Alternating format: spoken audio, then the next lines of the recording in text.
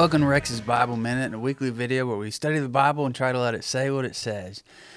We are in week number 14, so we're going to be covering chapters 11 through the first half of chapter 12, getting to verse 28. We missed last week, and so this is just going to be a very brief recap of where we're at in the narrative thus far. And then we'll get into it. So, up to this point, we've seen that God has called a guy named Moses who was raised in Egypt in kind of both worlds. He wasn't raised fully in the Hebrew world. He wasn't fully raised in the Egyptian world. So, he kind of was both. And he had to flee Egypt. God called him out of the land of Midian, where he had established himself for years and years and years. He'd had his kids there. He got married there.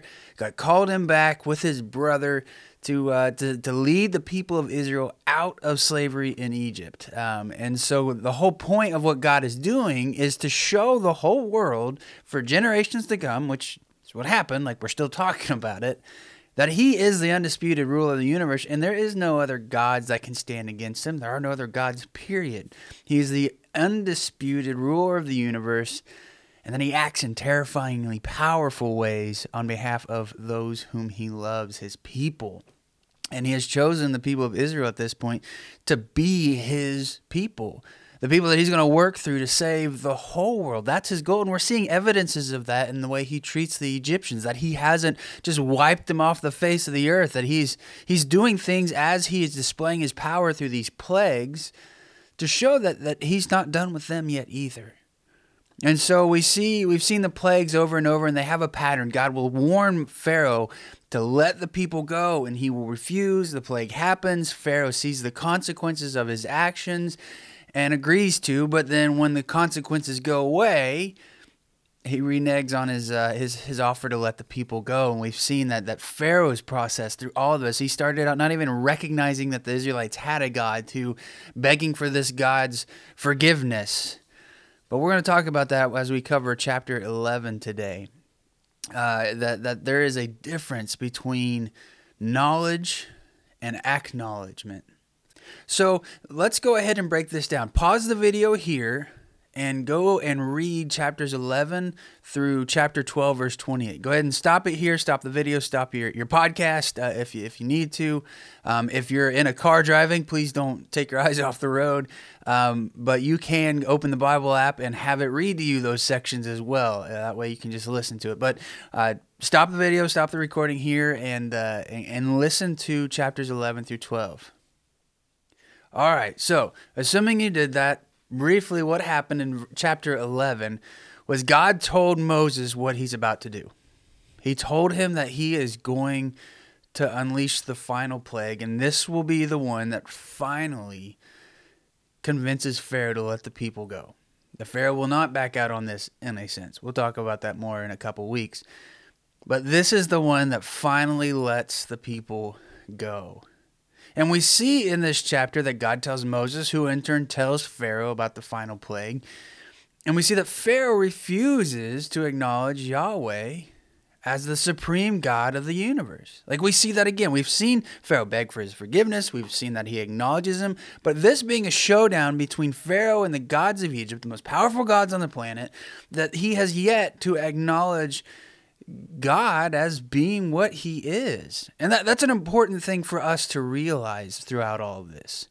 And especially in our own lives, that there is a difference between knowing something and acknowledging something.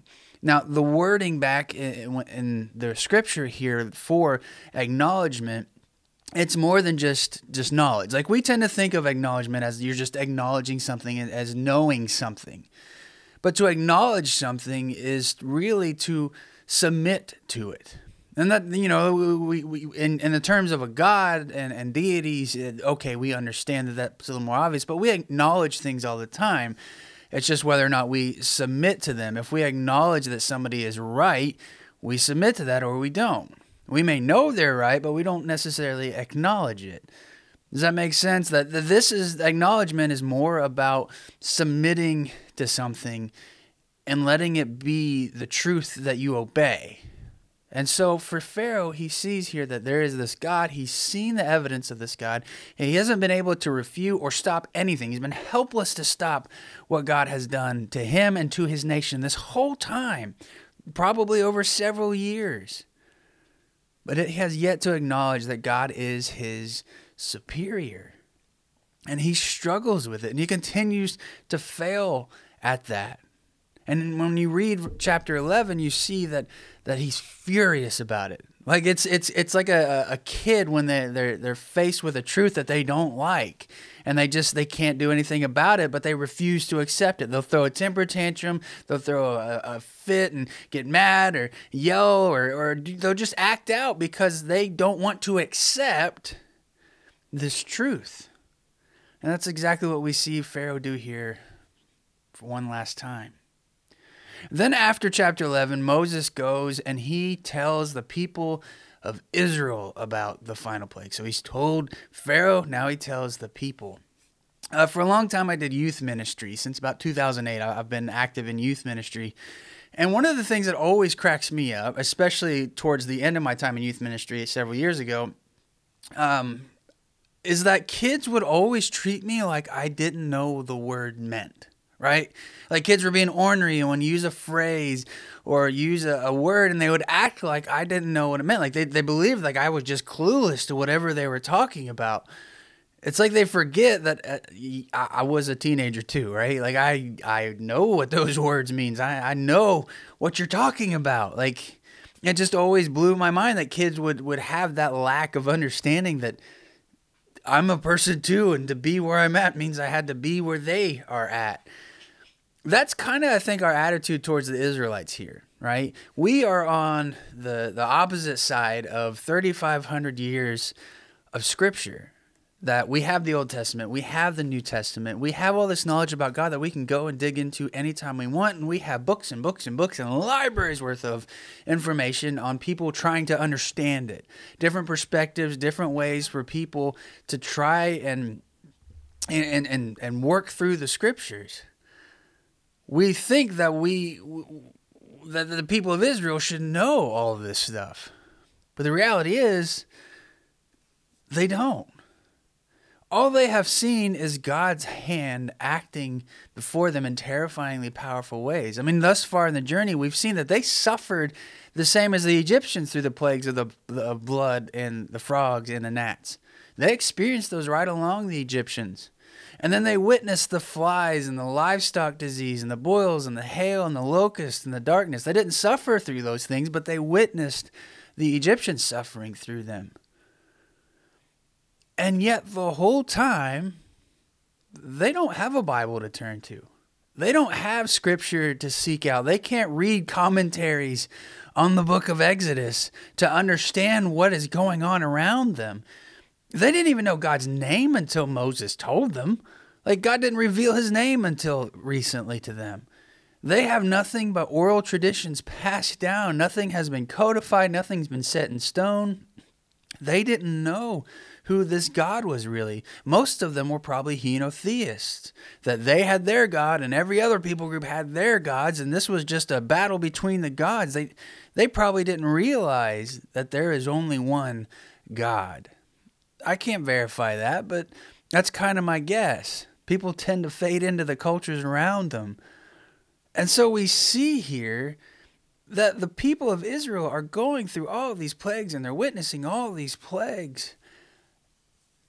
And their God is somebody that's a relative stranger to them.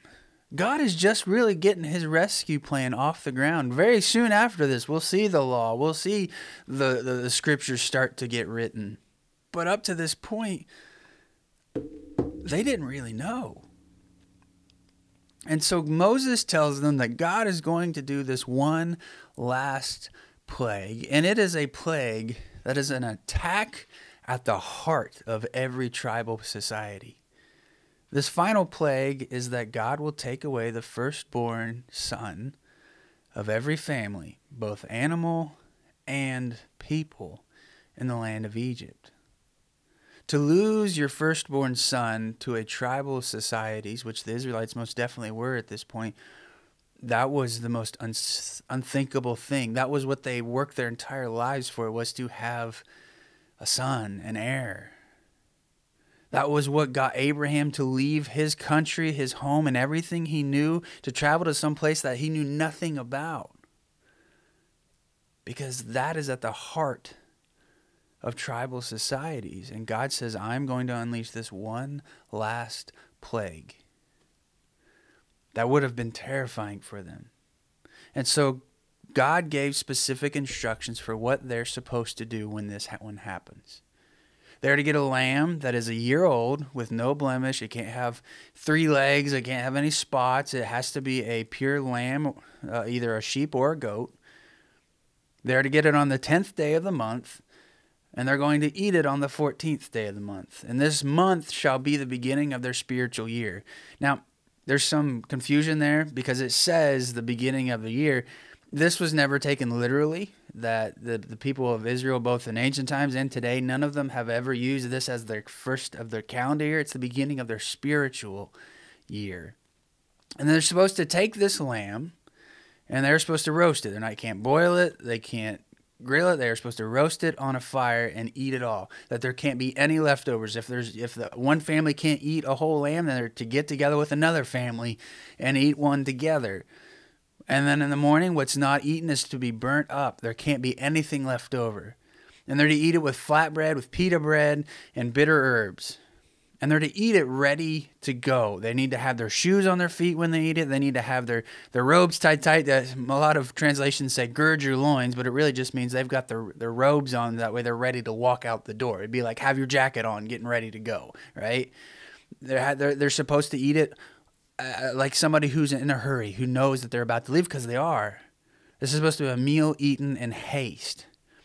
And they're supposed to take the lamb after they butcher it, take the blood of the lamb, and put it on the lintel, the top of the door, and on the door posts. Dip hyssop in it and use that to paint it on there. And this is to show that when the destroyer passes over, the angel, the spiritual being that is going to carry out this plague, that this is part of God's people. This is the Israelites. And, a lot of times we're just like, yeah, that's what saves them. And in a sense it does, but have you ever stopped and asked why? If God was able to keep darkness from covering the ghetto and the Goshen, the place where the Israelites lived, if he was able to stop darkness from going into there, don't you think he knows who the Israelites are? If you stop and ask the question why, it kind of makes you scratch your head a little bit. And it makes you realize it's not about God.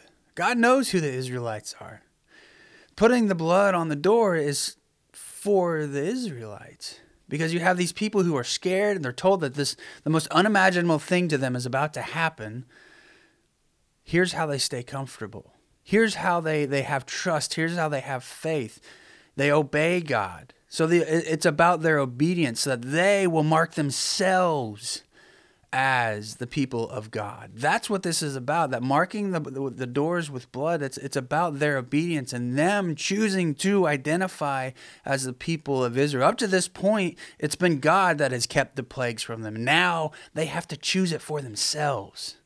They have to be obedient and do what God has asked of them. It's about their obedience, and it's about God comforting them. When they see that on the doors, they can trust that God is going to spare them. They are choosing to identify themselves as the people of God. And so as we get to the parallels in the New Testament section of today's study, we have to be reminded of what a type is. There's this thing called typology, and we see it throughout the Old Testament, that God did things that were types, that were precursors of the same form but not the same substance of what he was going to do through Jesus. And we see them everywhere, whether it's Abraham about to sacrifice Isaac or the Passover lamb. And this one today, it's the most obvious one. The people of Israel took a lamb that was without blemish. It had no wrongs with it. Jesus was a perfect person. He had not broken the law at all. He had no blemishes. They were to keep the lamb for 3 days and eat it on the 4th day. Jesus was only with us for a short while, 33 years. We see that the lamb's blood after it was killed was what caused the destroyer to pass over. It's what causes us to be saved from sin and death. But our partaking of the blood, our communion, us choosing to participate in the death of Christ, that's us choosing the offer that God has made to us through Jesus. And so we see that they eat the meal in haste, being ready to go. In the same way, when we receive Christ, it's not just there, we're done. What happened after the Passover? The people had to leave. They had to do the work. We have to do the work when we find Jesus, when we choose to accept him, to be obedient, that we have things to do. He has called us to. That's why he saved us. That's his words, that we have been called to the work that he prepared for us beforehand. God is doing big things, and he's always done big things. But it's up to us to take ownership of it and to play our part. If you have any questions, reach out. Otherwise, I hope this study was helpful and encouraging to you. See you next week. It's not our house, it's not our